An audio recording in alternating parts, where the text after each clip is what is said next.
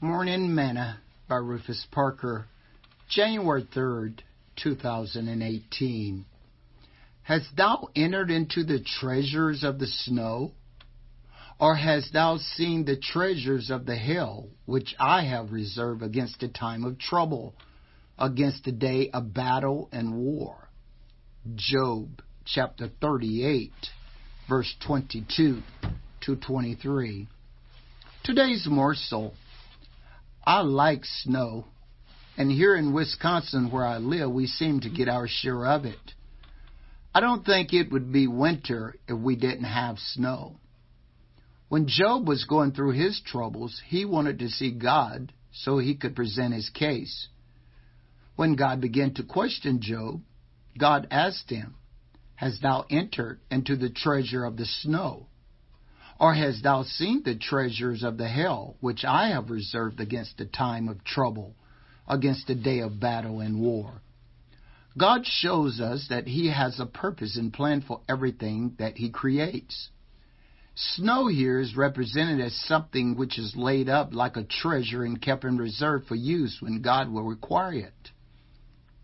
The simple appeal to Job here is whether he could explain the phenomenon of snow and hell. Could he tell how they were formed, where they came from, how they were preserved, and how they were sent forth to execute the purposes of God? The ideal is that all that pertains to the snow was distinctly understood by God, and that these were facts where Job did not know of, and which he could not explain. Let's be careful what we may want to ask God. He may ask us some questions in return that we don't know the answer to. So learn to trust God and just enjoy the snow. Sing this song with me today. Have thine own way, Lord. Have thine own way. Thou art the potter, I am the clay.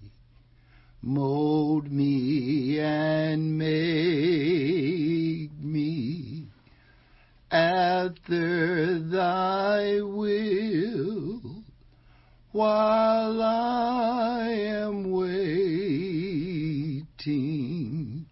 yielded and still. Thought for today: God's ways aren't ours.